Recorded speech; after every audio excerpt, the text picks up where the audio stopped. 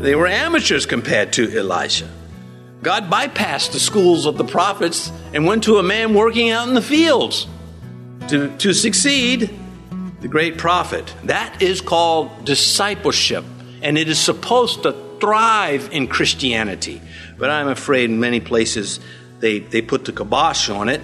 They throw a wet blanket on it, and that's the end of the discipleship. Now you have to get a formal education in certain circles.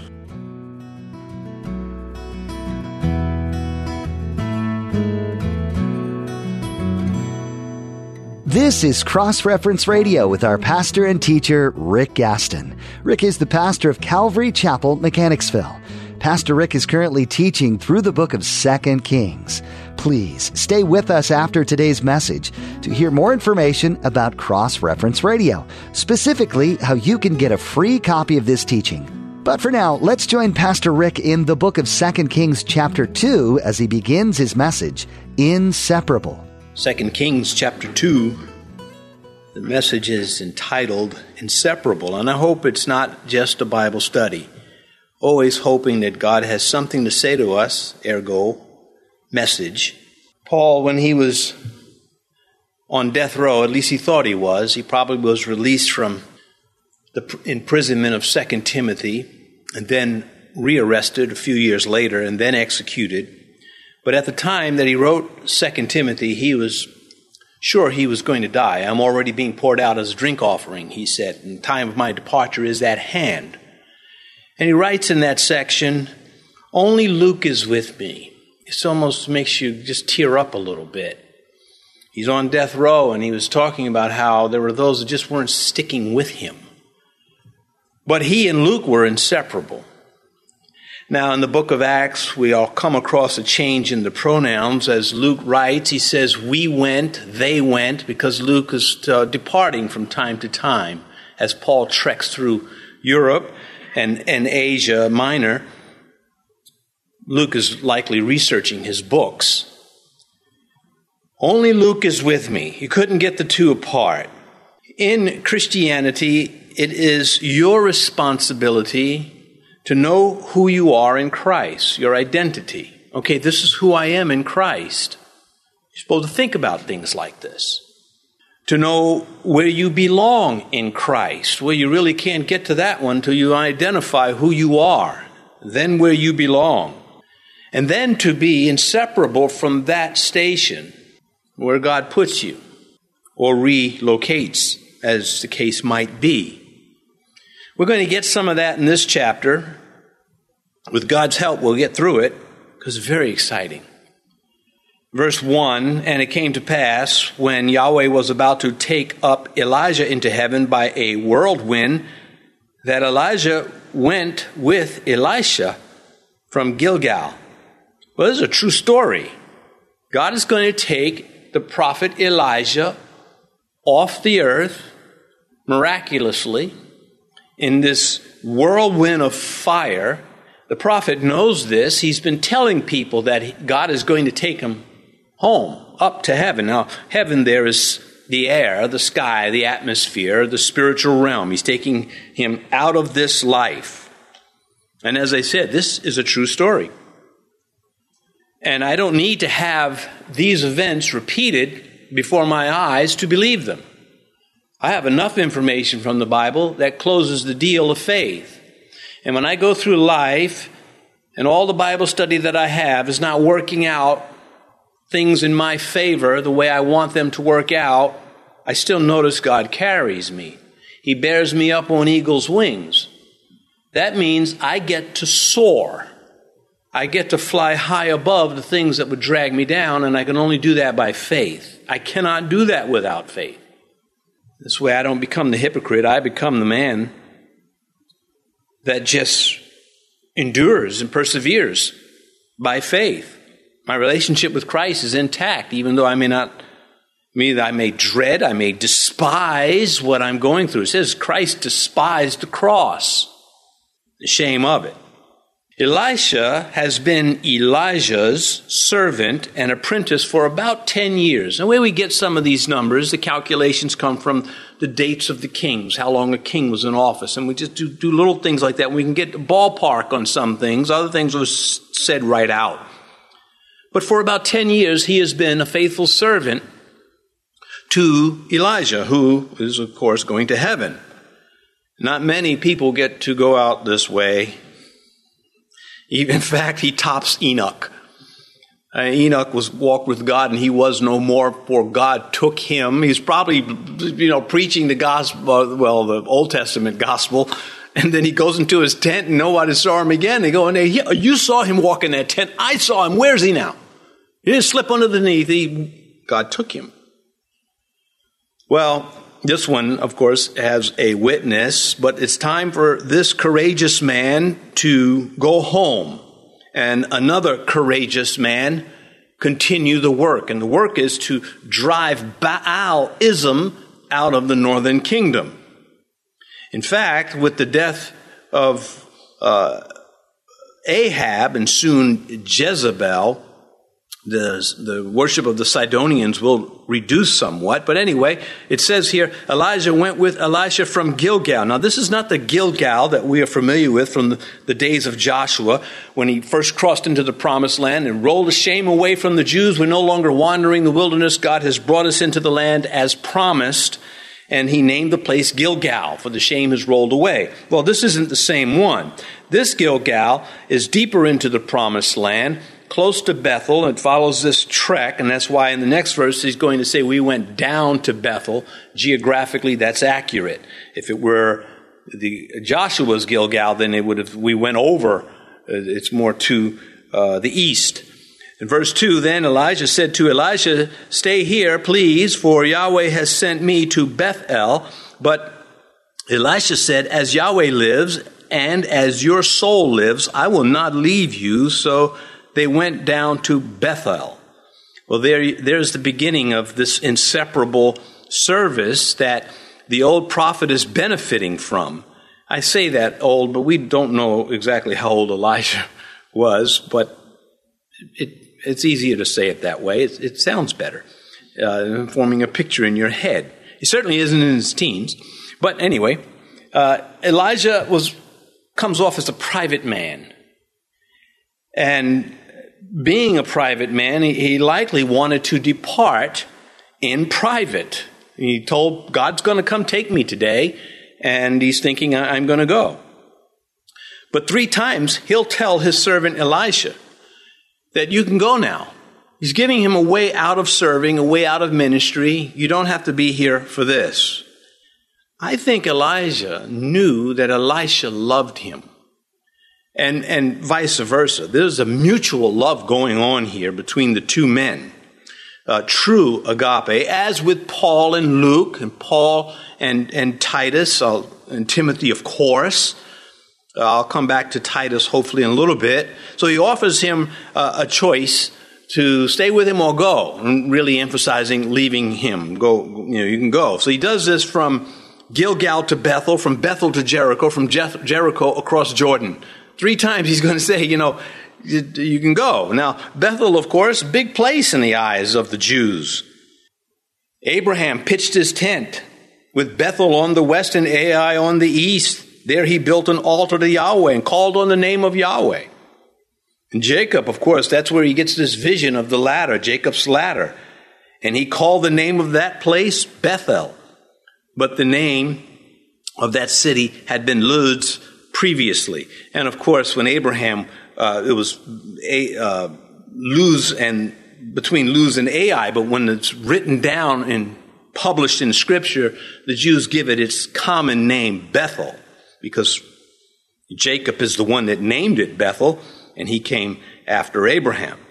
And as I mentioned, he sees the vision. He erects a pillar at Bethel to mark the spot where he had the vision.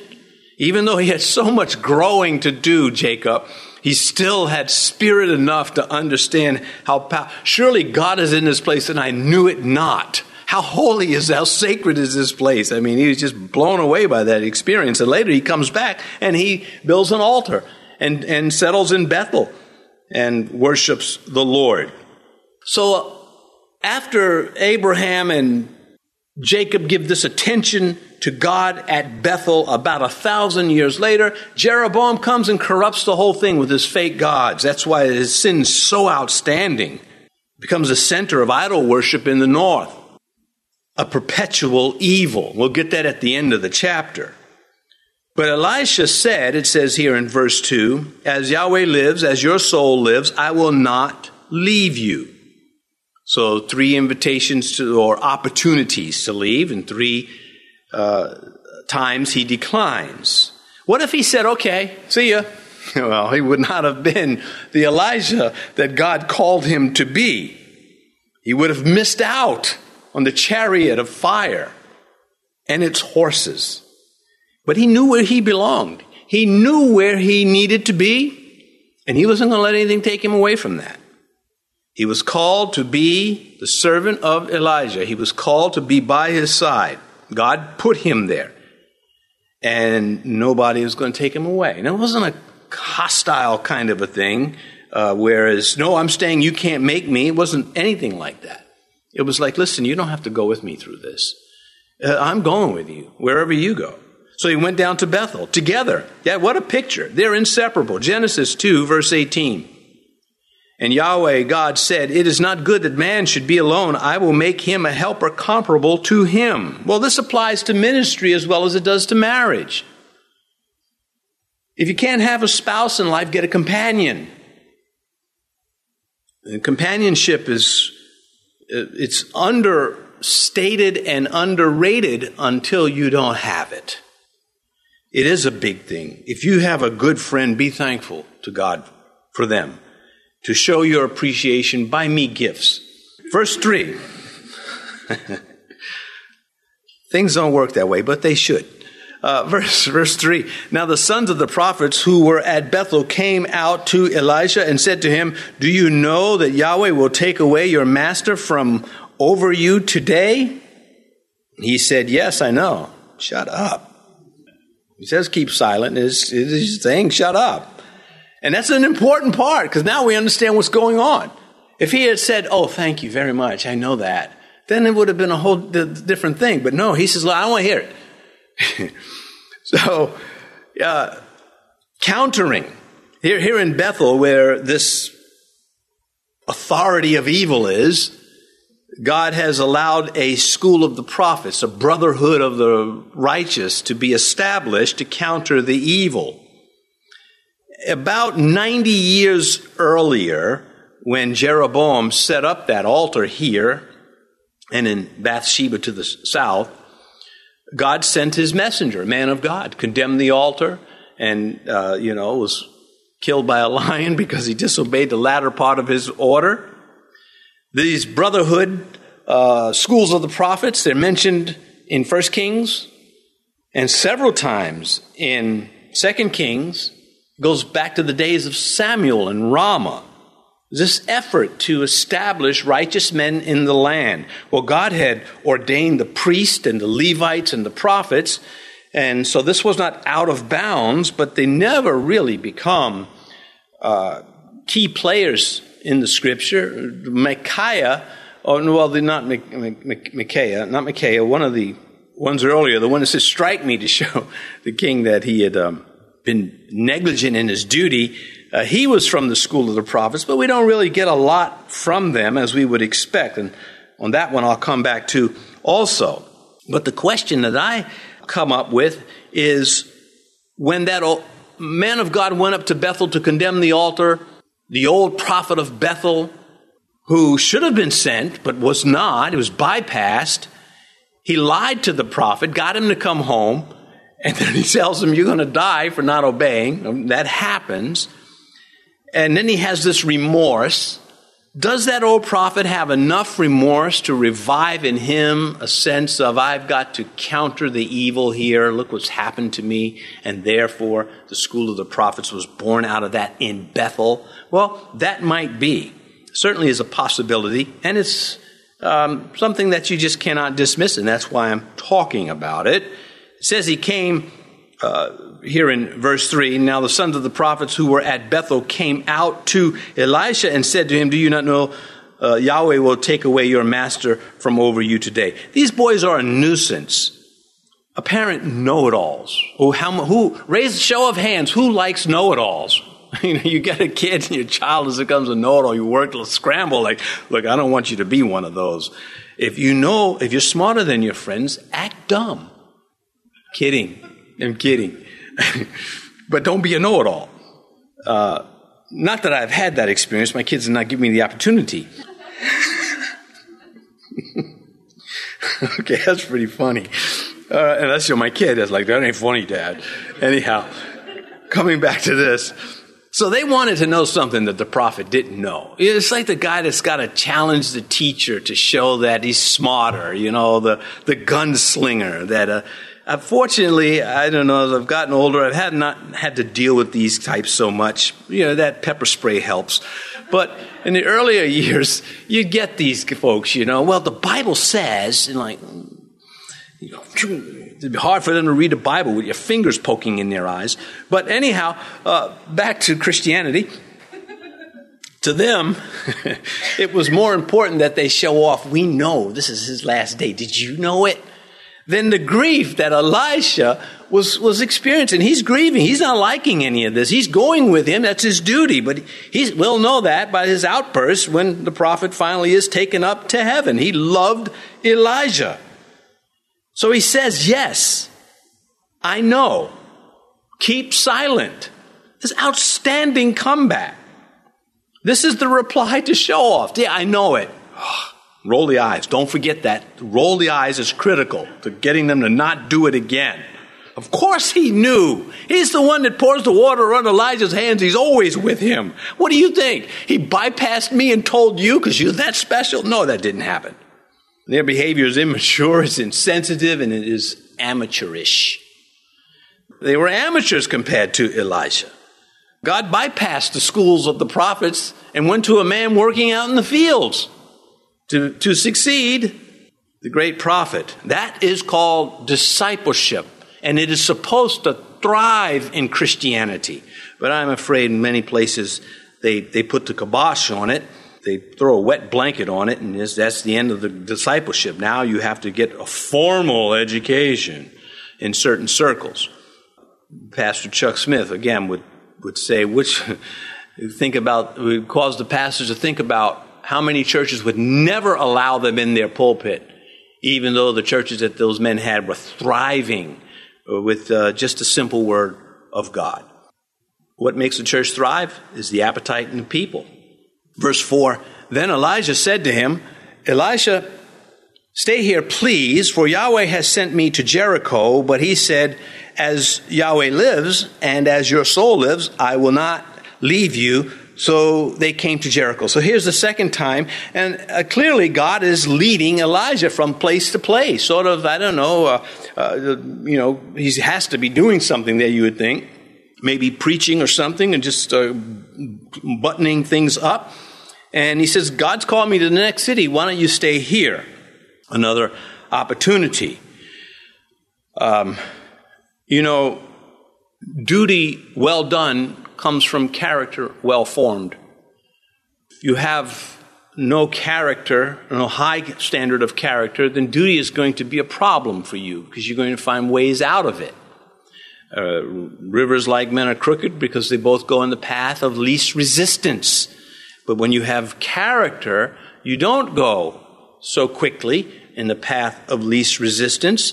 That's not what dictates your course. It's what needs to be done. In a sort of humorous way, it's sort of like the experienced plumber that doesn't mind sticking his hand where none of us would do it to unclog the clog. He does what has to be done. And the rest of us do too. We call the plumber. That's what has to be done. Is there somebody dumb enough to do this? Anyway, and he's saying, yeah, ching. But anyway, these are fairly straight routes. From Gilgal to Bethel, 7 miles. The two walk together. From Bethel to Jericho, 12 miles. From Jericho to Jordan, 26 miles. These two men at least are together. And he says, I will not leave you. That's resolve. It reminds us of Ruth to Naomi. Ruth chapter 1, verse 16, but Ruth said. You got to love that. Naomi gives her an out. Look, your sister-in-law, in verse 15, has gone back to her people and to her gods. Return after your sister-in-law. But Ruth said, man, that is resolve. Here it comes. Entreat me not to leave you, or to turn back from following after you. Wherever you go, I will go. And of course, it just gets more beautiful as she just continues this speech. So powerful is Ruth's comeback. Somebody wrote it down. Naomi, I can say, Naomi, how did that go again? And Naomi saying to Ruth on the way back to Israel, writing that one. We got to get that in Scripture. Anyway, of course, it wouldn't be Scripture if humans had a say-so in it. What makes Scripture Scripture is God is the editor and author. Well, verse 5, now the sons of the prophets who were at Jericho came to Elisha and said to him, do you not know that Yahweh will take away your master from over you today? So he answered, yes, I know, keep silent. So it's like, where are these guys coming from?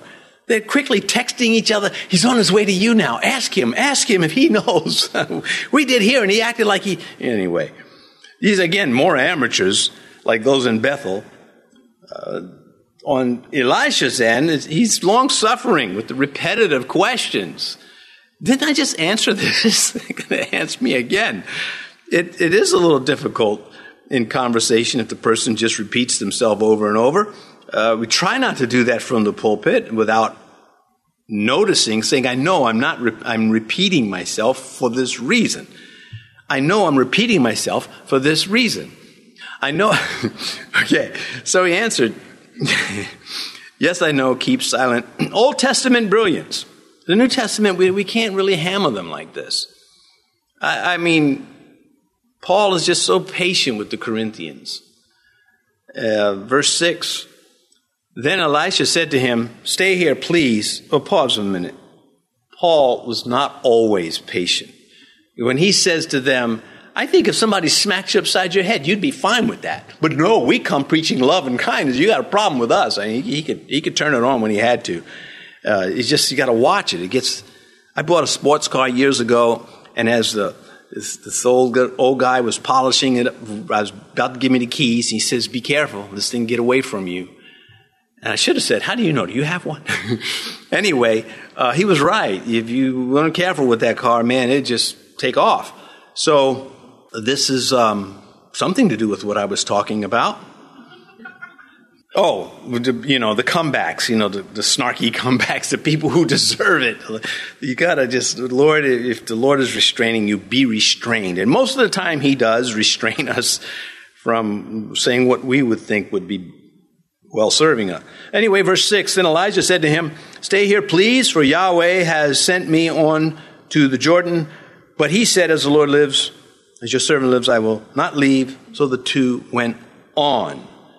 The third invitation, to abandon his station, to leave his calling. His calling was to follow Elijah. He promised that he would follow Elijah. 1 Kings 19, this is when Elisha goes and he throws his mantle, his not really a blanket, like his cape over him, and as a symbol of anointing. And Elisha responds, and he left the oxen and ran after Elijah and said, please let me kiss my father and mother, and then I will follow you. And he meant it. And here we see him doing it to the end. They're inseparable. So the two of them went on. Again, the beautiful picture. Elisha knew where he belonged, and so did Elijah. Both of these men knew where they belonged. He would say, now God is sending me to Bethel. Now God is sending me to Jericho. And wherever you go, I'm going to be right there by your side. Man, to have people like that in your life. Verse 7, and 50 men of the sons of the prophets went and stood facing them at a distance, while the two of them stood by the Jordan. So these are spectators. These are the sons of the prophets, and probably others joining in too. There's always somebody in the neighborhood that just crowd draws a crowd. But back to this overly formalized Christianity. And seminaries, I think they have some things to offer. You can learn how to pronounce a lot of things in seminaries. Thanks for joining us for today's edition on Cross Reference Radio. This is the daily radio ministry of Pastor Rick Gaston of Calvary Chapel, Mechanicsville in Virginia. We trust that what you've heard today in the book of 2 Kings has been something to remember. If you'd like to listen to more teachings from this series, go to crossreferenceradio.com. Once more, that's crossreferenceradio.com. We encourage you to subscribe to our podcast too, so you'll never miss another edition. Just go to your favorite podcast app to subscribe. Our time is about up, but we hope you'll tune in again next time as we continue on in the book of 2 Kings. We look forward to that time with you, so make a note in your calendar to join Pastor Rick as he teaches from the Bible right here on Cross Reference Radio.